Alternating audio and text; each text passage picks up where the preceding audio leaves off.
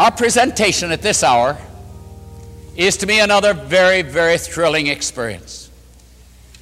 You know, many times people come to us and they say, did these things really take place? They just don't believe that such miracles are for our day. Friends, they are. Jesus Christ the same yesterday, today, and forever. This story and this experience and the lessons that we need to learn revolve around a Tom and Louisa. Tom and Louisa Moore. Now, we always substitute names, for we're very careful to keep confidences. Tom was a physician, a wonderful medical doctor. His wife, a beautiful Christian. We ate at their table. We visited together with them. They had only in the last 2 or 3 years come to know Jesus Christ in a very personal, intimate, beautiful, delightful way. We held a series of meetings in their city. And during this series, we taught the science of prayer. I think we ought to review, for those who are viewing and those of you who are here with us at this hour, I think we ought to review a little bit of the ABCs of the science of prayer as Jesus taught them. And before I share them with you and you help me out in reviewing, let me say this. Every once in a while somebody comes to me and he says, Pastor Coon, I'm learning your ABCs. My ABCs? They're not my ABCs. They're Christ's ABCs. For Jesus is the one that taught them, you see. Jesus gave us the A of prayer. The A of prayer is what, everybody? Ask. Now, what are we to ask? We're to ask anything that he has promised. Matthew 7:7, ask. But we're to do our asking according to his word. For he himself has limited us in our asking in this prayer of reception type. He's limited us to what he's promised. Because he says in John 15 verse 7, if you abide in me and my words abide in you, you may ask what you will and it will be done. In other words, you may ask for whatever my word promises. And as you ask for what my word promises, you will abide in me, which means you will not be praying selfishly, because when I'm dwelling in you, the unselfishness of Christ is in you, you see. So there are conditions right in that very statement. So we ask for anything that he's promised. Now, we don't add to his promise when we ask. For instance, somebody came to me one time and he said, I'm praying that a teenage friend of mine will be saved today. Well, I said, you can claim a promise for this person, 1 John 5:16, but the promise doesn't say that your teenage friend will accept Christ today.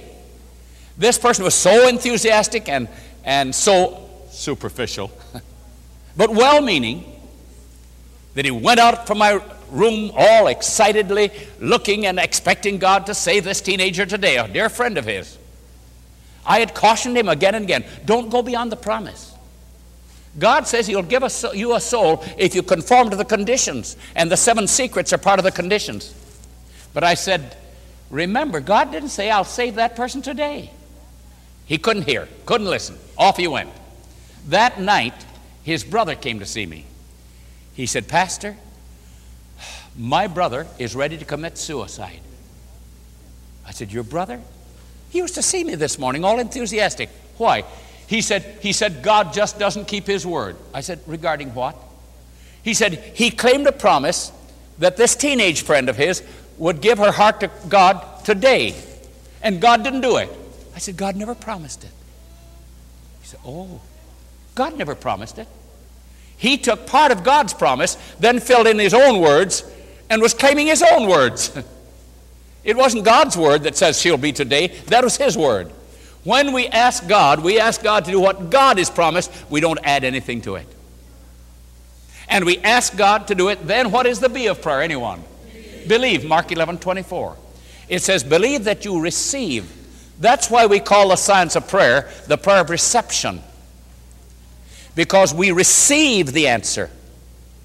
We don't just say, Lord, do it, but I'm pretty sure you're not going to. We receive the answer. He said, believe that you receive. Prayer of reception. Now, we believe whom? We believe God. Numbers 23:19 says, God is not a man that he should lie, neither the Son of Man that he should repent. Hath he said, shall he not do it? Hath he spoken, shall he not make it good? So we believe not so many words. When you claim a Bible promise, beloved, you don't just think of so many words. You think of God saying this to me. Lord, you're telling me this. For God is no respecter of persons.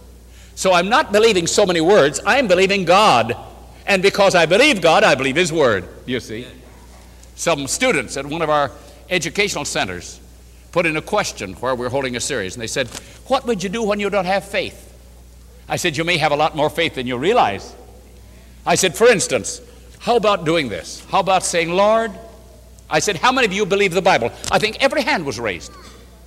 Would you have faith then? Then you believe the Bible? Yes. Then you'll say, Lord, I believe the Bible. Because I believe the Bible, I believe this promise.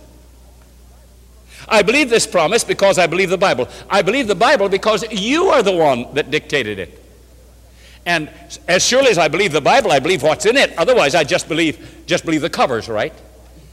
And I believe more than the covers. What do you say? Amen. I believe God's immutable, eternal, impeccable word.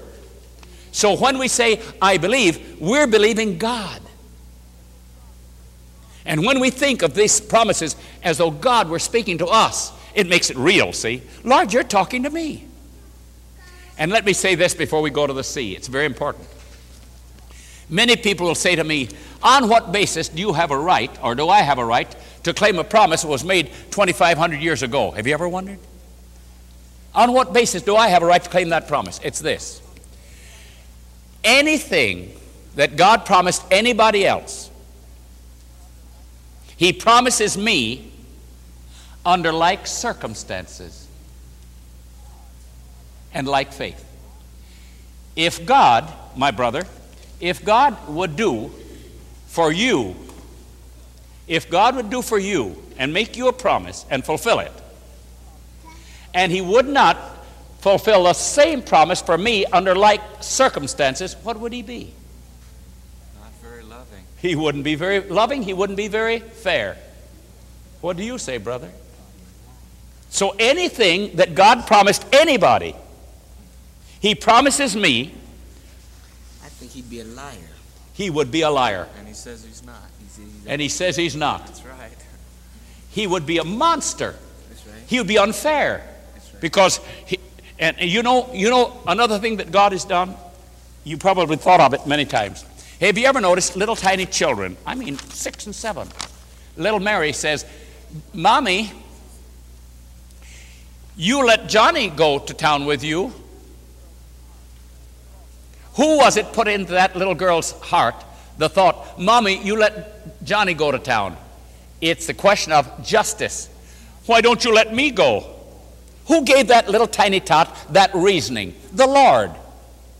If Mother took Johnny to town on Tuesday, Mary has just as much a right to go to town under like circumstances. Then Mother may say, but Mary, I told Johnny he could go to town if he ate his spinach. You didn't eat your spinach, you see. So I don't have a right to claim the promise God made to somebody else if I'm not willing, by his grace, to live up to the conditions that somebody else did. So don't forget this, brethren. Anything God ever promised to anybody, I have just as much right to claim under similar conditions. Otherwise, God would be a monster. You couldn't depend on him. God is not a monster. He's a wonderful Savior. Amen? Amen. So that's the B of prayer. I believe because I believe God. I believe God is honest. I believe God is fair. I believe God is impartial. Can you say amen? Amen. He's impartial. All right. Now, the C of prayer is the thing that's very, very important for us to learn. The C of prayer. What is the C of prayer? Claim. Do you find that in the Bible, the word claim? You find in the Bible a word that's similar to it. Matthew 21:22 says, all things that we ask, Matthew 21:22, all things that we ask, that's the A, in prayer believing, that's the B, we shall receive. He says, ask, believe, and receive. Well, why do we use the word claim? We did it to make it a little easier for people to remember. ABC, ask, believe, claim. But that isn't all. Notice how the word claim fits so beautifully. When we go to a baggage claim at an airport, what do we go to the baggage claim for? To receive our baggage. When I claim my baggage, I receive my baggage, right? When I receive my baggage, I claim my baggage, right? So we use it interchangeably, and so it'll be a little easier for people to remember. We say ask, believe, and claim. Now, Tom and Louisa attended our series of meetings, and they heard about these ABCs of prayer. But there's something else that we shared that I'd like to share with all of us at this particular presentation. What is this C of prayer based on? To say, thank you, I've received. Here it is. You know, most praying people don't say, thank you, I've received. Isn't that right? We may say, Lord, I'd like to receive if you don't mind. But who do you ever hear praying saying, thank you, Lord, I've received. I may not see it yet, Lord, but I have it. You don't hear Christians praying that way. But that's what Jesus said to do. On what basis? It is on one basis only. And that basis is claiming what God has promised. For instance, what are the promises of God? What are they? Luke 8:11. Jesus said the Word of God is seed. So every promise in the Bible is a seed. Well, what's that have to do with prayer? This is what it has to do. Jesus drew from the book of nature and from the Bible and blended the two. Every apple seed contains what? Does anybody know? An apple tree. Do you know how many departments? 3 departments. Trunk, 2 leaves and roots. Every persimmon seed contains a persimmon tree. 3 departments. What? Trunk, 2 leaves and roots. Jesus said the Word of God is seed. So every Word of God, every promise in God's Word, every promise contains the gift that is promised. When I read that 31 years ago in my terrible Gethsemane experience, brethren, I read it from a beautiful book entitled Education, pages 253 to 258. There it talked about prayer as a science. I'd been preaching for 25 years and never once knew that prayer was a science. And then it said the basis, this is the book, beautiful book Education. Some of you may have read it. Pages 253 to 258. It said, since Jesus said the Word of God is seed, that means that every one of these promises is a seed. Since every promise is a seed, every promise contains the gift that's promised. Just like an apple seed contains what? An apple tree. So a promise for wisdom contains the wisdom of Jesus Christ. Now I can't understand it, can you? I can't understand how Jesus was born of a virgin. I cannot understand it. God came down. Where was he during those 9 months? He was right where the Bible says he was. I cannot understand it, but I believe it because I believe the Bible. I cannot understand how a promise of God contains the gift that he promises. I believe it because Jesus said so. So now when I take a promise and by his grace fulfill the conditions, I can say, Lord, I'm putting this promise in the soil of a believing heart. Now follow carefully. When you put an apple seed in soil, what do you have? An apple tree. When you put a promise in the soil of a believing heart, you have what? The gift that's promised. It's there. Now can you see it at once? No. Can you see an apple tree in the apple seed at once? No. It has to germinate and mature. By and by you'll see the little apple tree pricking its head out. And still you don't have the apples yet.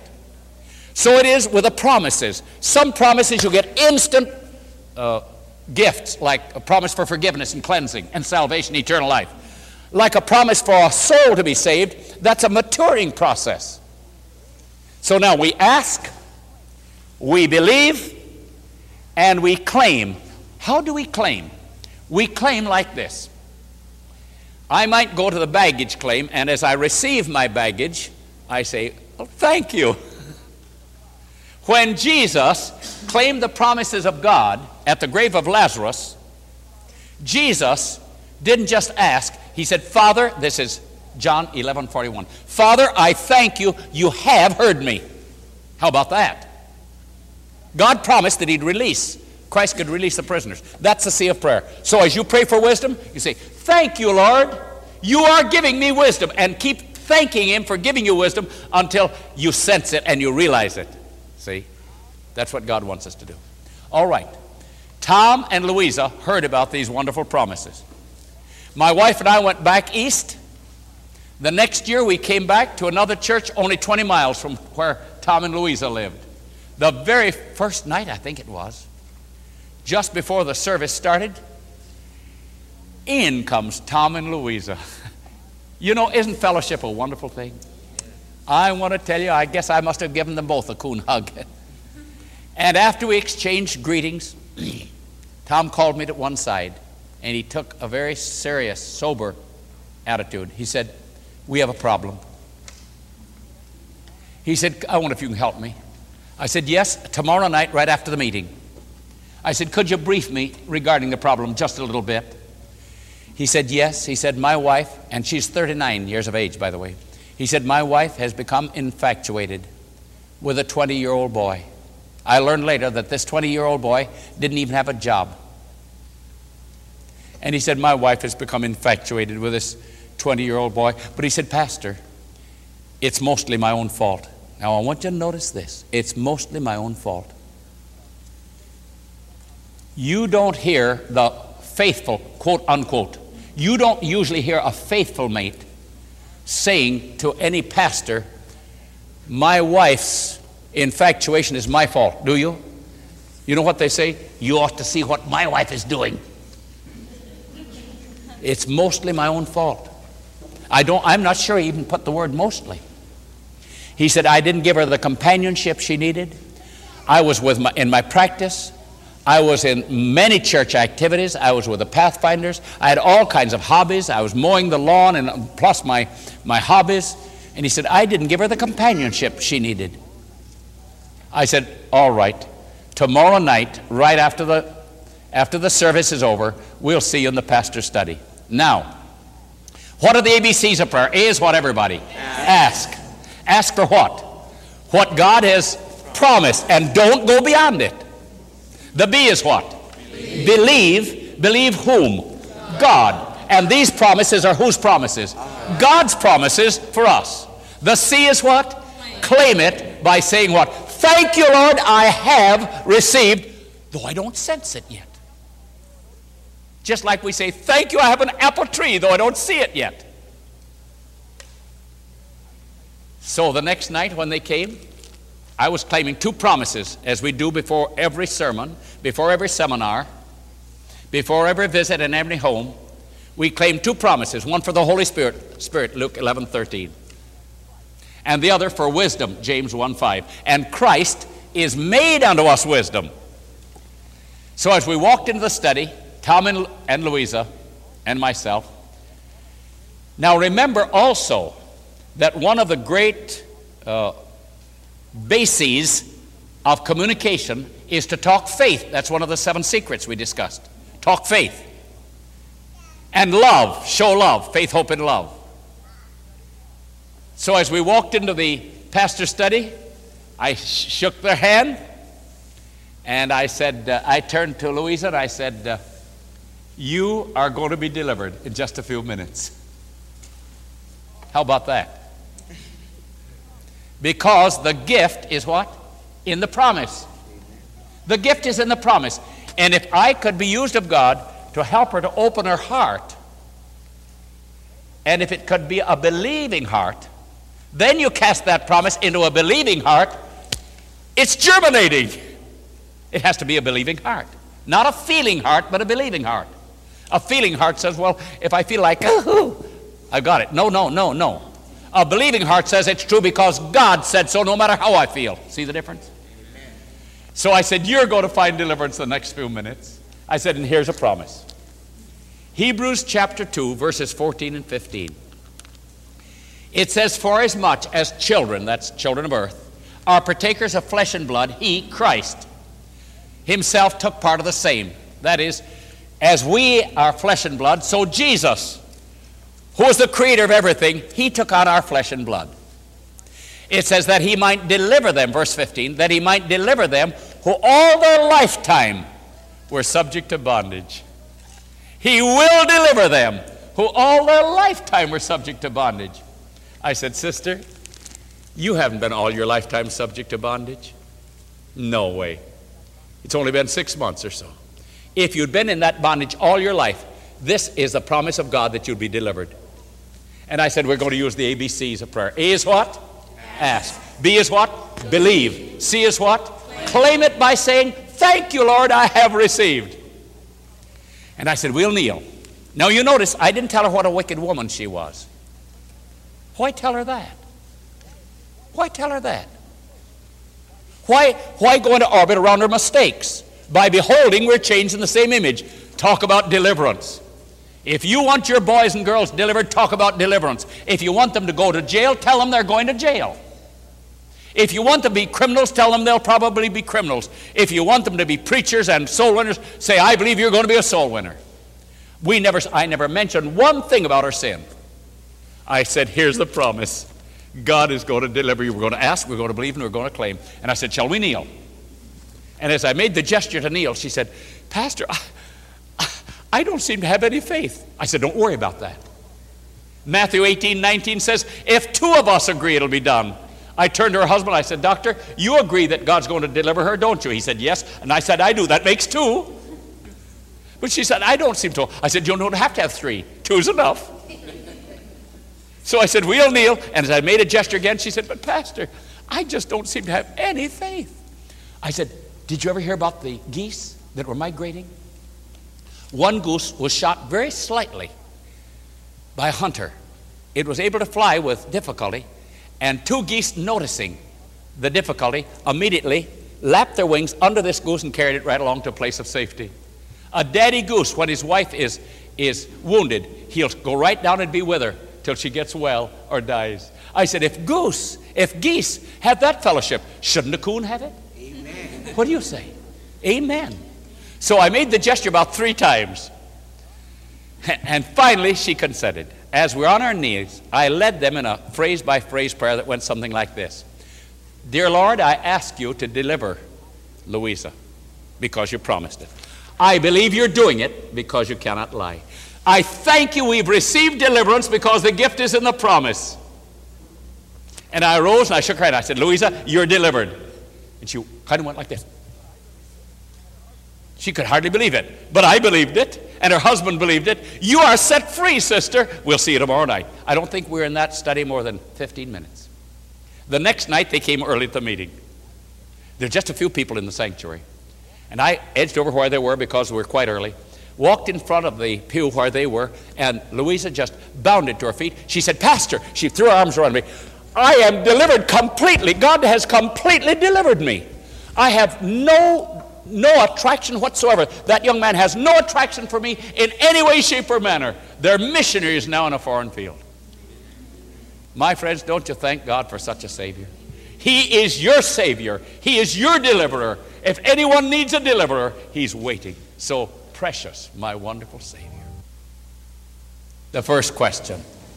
First question says, how can one know for sure that they are doing God's will after practicing the ABCs of prayer and not making decisions based on their own desires? For example, how does one know for sure God joined a marriage together and blessed it?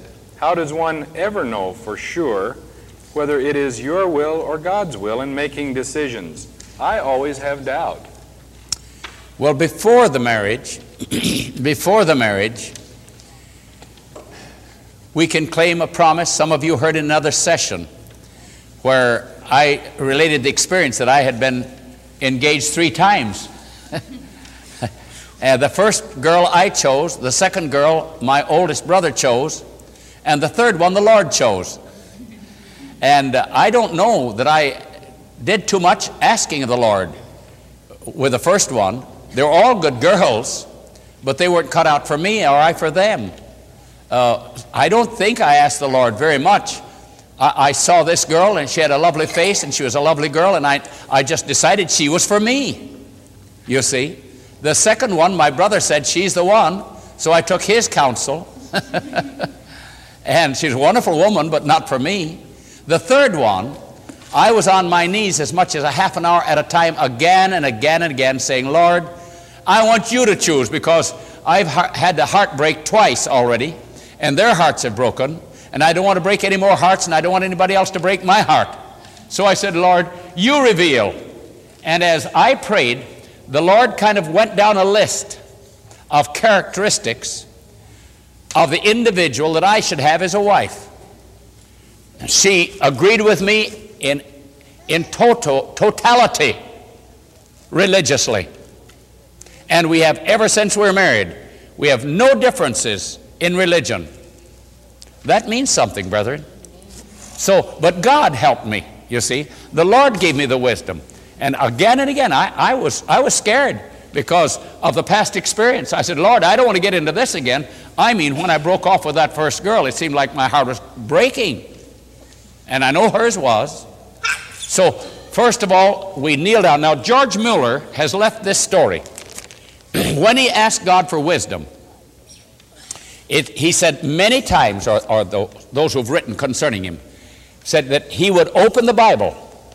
He would pray before the open Bible. The open Bible was sort of a symbol that he would depend on the Lord instead of his way, see? And he said he would pray day after day until he had no will of his own. That's it. Keep praying until you're sure you have no will of your own. Then the Lord can get through, you see. As long as I've practically made up my mind already, you see. Like Samson, he said to his parents, she pleaseth me well. She pleased him well before he married her. But after he married her, brother, didn't he go through the works, you see. So here we are, asking God to give us no will of our own. And then he said, if any of you lack wisdom, let him ask of God. Now, as you ask God, there's another text that goes with it. It's Isaiah 1:18, the first part. Come, let us reason together, saith the Lord. Reasoning is putting one thing against another, balancing. So you'll go through the various areas of marriage. Are you in agreement physically? Are you in agreement spiritually, religiously? What about finances? Who's going to be the boss? Or how are you going to decide on finances? Are you going to deal with finances? Are you going to do impulse purchasing? Talk it all over. See if you're in agreement. Are you going to have two different bank accounts with your first wife? Yours and hers? Or are you going to be one? You see? So you'll go down through learning, education. Are either of you going to feel belittled because the other has more educational advantages? Go through all of these areas and study carefully. This is how you'll know. Can two walk together except they be agreed? Amos 3:3. See? A house divided against itself cannot stand. Mark 3:29-33. So this is the time to study, and as you study, be free to use your paper, just like you folk are taking notes who are with us right here. And as I mentioned in another session that my wife and I once received a call, you remember, to another church? Great big church, you know, ministers always like to go to a bigger church. They feel like they're succeeding. Every man wants to be successful. And we both thought at once, and it was a mission field, we both felt at once we should go to the mission field. We drew a line down through the center of a page. We put for going on one side, we put against going on the other, and for every reason for going, there was a bigger reason for staying when we had no will of our own. So God will bless you as you do it. Next question. Questioner says, what is the relationship of two people claiming promises in the presence of a third person? Is at least a willing heart necessary on the part of the third person? Well, in the first place, if I understand this correctly, suppose that let's say this brother here and I were claiming a promise for a third man, like the one right at my right here. Now, he and I are claiming a promise for his salvation in his presence. He's not asked us to pray for him. What would the effect be of two of us praying audibly, claiming a promise that he'd be saved when he hasn't even asked to be saved? What would be the effect on him? Turn him off. Turn him off. Because we're high pressuring him. If we want to pray for his salvation, let us not embarrass him. He doesn't have to be hearing it unless he's asking for help, right? If he's asking for help, then the three of us are praying.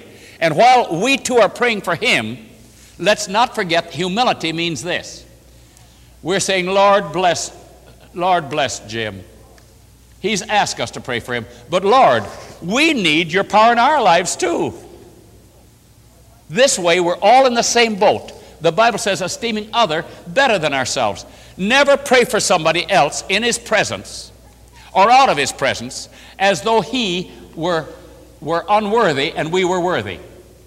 All we like sheep have what? Gone astray. Sometimes I ask in a seminar like this, I say, how many backsliders are there here? And maybe 3 raise their hand. And I say, we're all backsliders, only 3 knew it. All we like sheep have gone astray.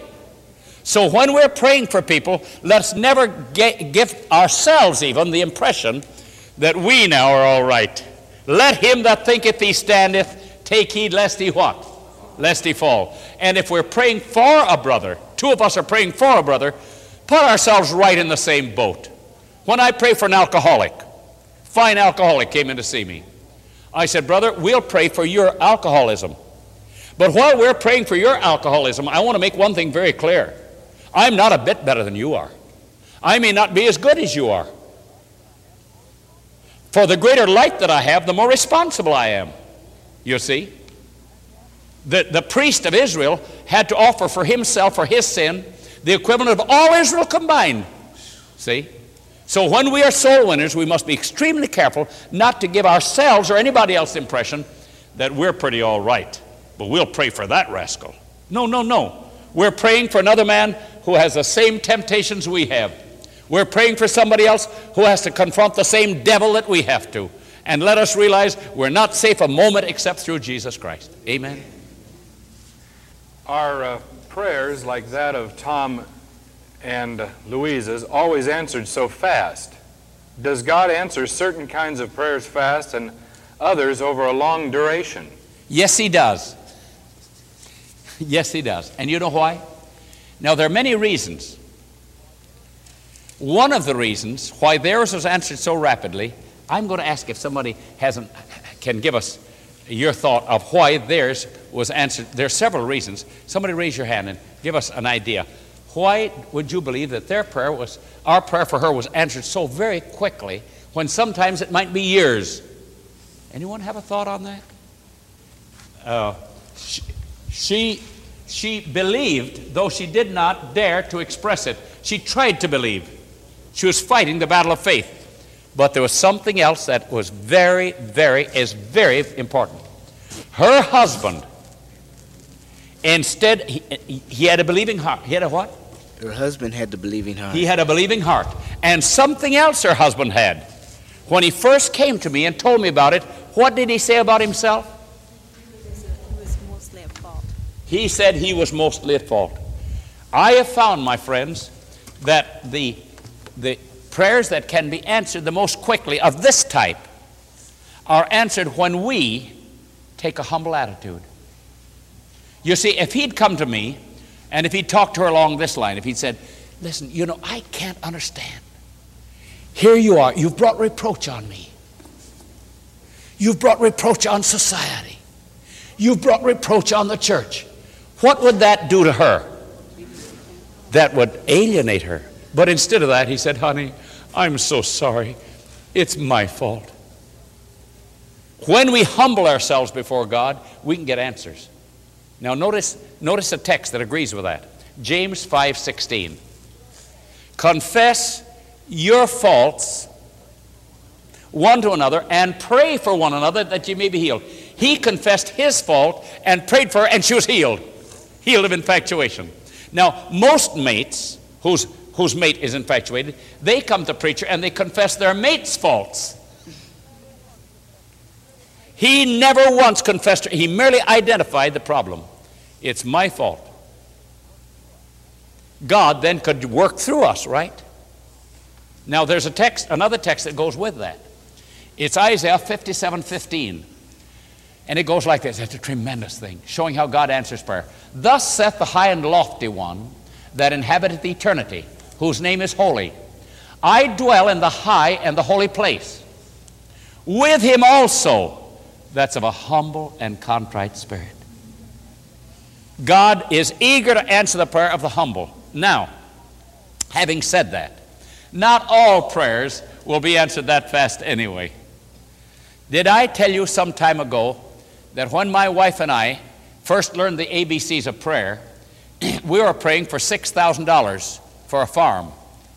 We got that answer miraculously, just like that.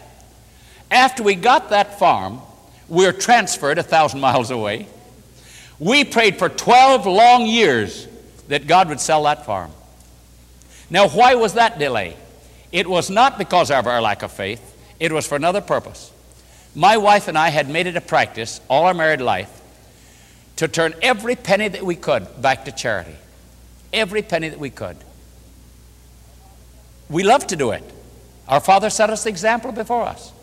Had we sold that place 12 years before we did, I'm telling you, we have never had a penny to buy any retirement place. We had to sacrifice. We almost worked our fingernails off trying to meet those payments. My wife, bless her heart, was so thrifty. When we owed that money, she said, I'm not going to buy a lot of stuff while we owe money. She cooked for me in a corn popper for months, I believe. You know, corn popper doesn't cost as much as an electric stove.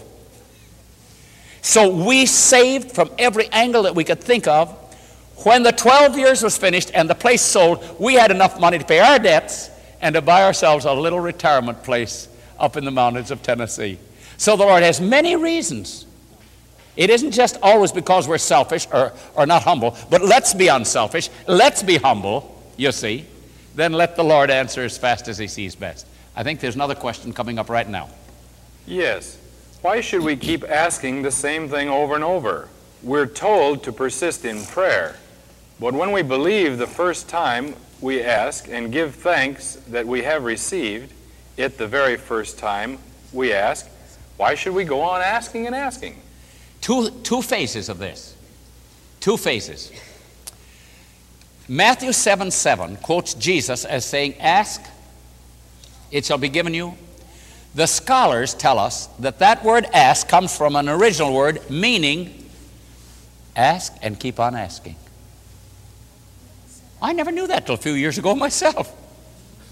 I didn't know that, but that's what the scholars tell us. It means ask and keep on asking. Now, when my wife and I, the next phase is this, of the answer, is this. I found in the writings of my favorite author in a beautiful book entitled Christ Object Lessons. In my edition, it's page 146. Yours, it might be 144. It says, Jesus does not say ask once. Isn't that amazing how that author had that concept? Probably that author knew nothing about the original Greek. Our Savior does not say ask once. The continual asking, this author says, brings us into a place where we have a greater longing to receive. In other words, as we continue to ask, our hearts continue to open. You might call it fine-tuning of a little radio into a broadcast, you see. The third is this. I've made it a practice for years.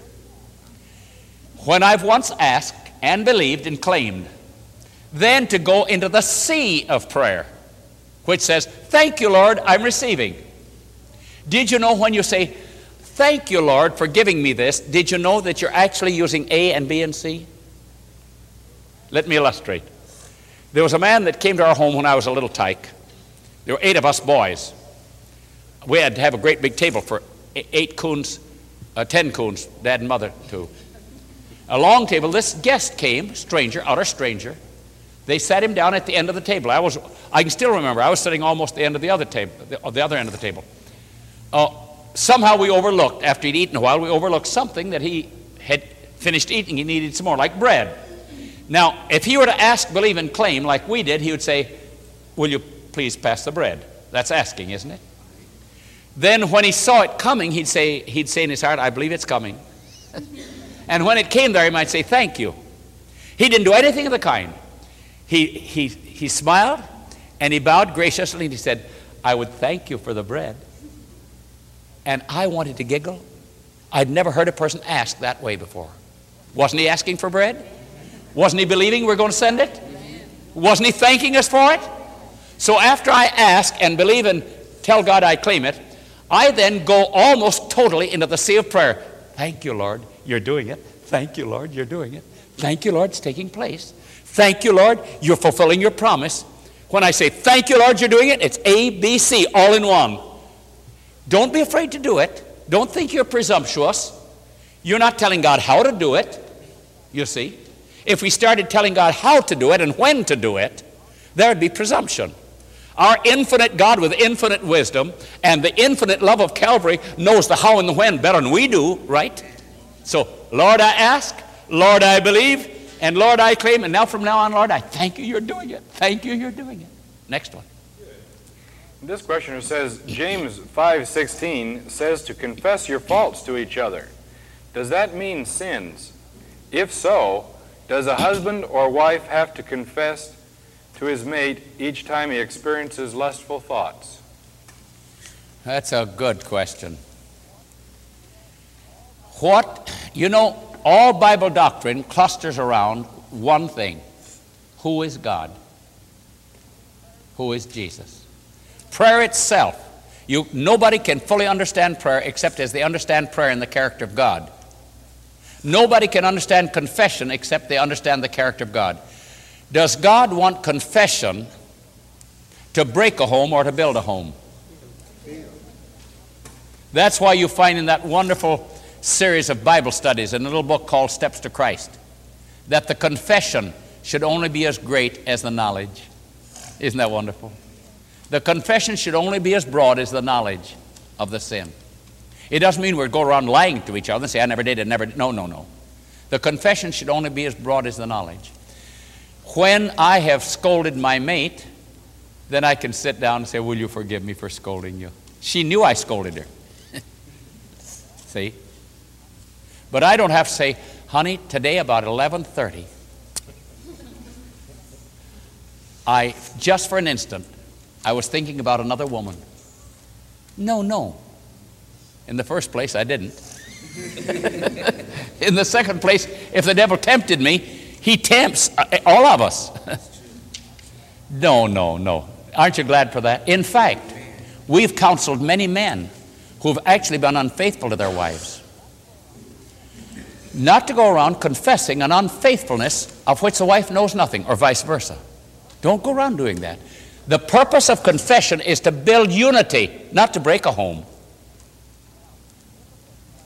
Now, if a person finds that he continues to commit this same sin, and he finds the only way by which he can break is for him to say to his wife, I've been doing this thing so many times, fine, and some do that. The Holy Spirit impresses them. But this is not the general overall plan at all. Don't go around confessing all of the sordid things that the devil's trying to put in our minds. Don't do it. Aren't you glad for that? One man came to me one day. I had told about how a man confessed to his wife his unfaithfulness. This man went home and confessed to his wife that he had molested their child. He came the next day and he said, my wife was ready to murder me all night. Oh, I said, I'm sorry, brother, that I didn't make that clear. You should have fled to God and said, oh, God, keep me from being that kind of a monster. I've never been able to understand how a man could molest his own daughter, could you? But if he does, God forgives it. Amen? Amen. God forgives it. And let him say, oh, Lord, give me such a hatred for this thing. I'll never engage in it again. But don't go around telling people all the mistakes we make. It doesn't do any good. I remember when I was a little boy, I heard one of my older brothers tell of a preacher that he went with. His name was Pastor Russell, Kit Carson Russell. And this man was encouraging the people one night to get up and confess their faults. No. He was encouraging them to get up and give testimonies to Jesus. And they were giving some testimonies, and it began to run into a confession. There publicly as a meeting, one person said, I'm sorry, I've had bad thoughts, and I thank God he'll forgive me. And a lady got up after a while and she said, Pastor Russell, I want to confess that I haven't liked you at all. She said, and I don't know how I ever could like you. but I'm sorry. Will you forgive me? See, the Lord doesn't want that kind of a confession, right? No. If she'd fallen in love with him, I mean, if she, as a Christian, she said, I didn't like it one time, I do now, it might have been all right, but not the other. Thank you. Is there one more question? Yes, Pastor Coon, if the victory that overcomes the world is our faith, as it says in 1 John 5:4, then what did Jesus do? I'm confused. Am I victorious by what I do or what Jesus did? You're victorious by both. By both. The Bible says, fight the good fight of faith. You might be interested in the book Desire of Ages. In the early chapters, there's a chapter entitled Days of Conflict. And it tells how Jesus gained the victory over the devil by claiming Scripture. And it gives at least 5 different temptations that came to Jesus. And in each case, he said, it is written. Then you'll find this beautiful statement that he's our example. And the same way by which he gained the victory, we may have the victory. By thy word have I kept me back from the paths of the destroyer. Psalm 17:15. Now are you clean through the word that I've spoken. John 15, verse 3. Whereby are given unto us exceeding great and precious promises, that by these ye might be partakers of the divine nature, having escaped the corruption that is in the world through lust. We are workers together with God. By faith we accept his victory, but we accept it the way he received it. This media was brought to you by Audioverse, a website dedicated to spreading God's Word through free sermon audio and much more. If you would like to know more about Audioverse, or if you would like to listen to more sermons, please visit www.audioverse.org.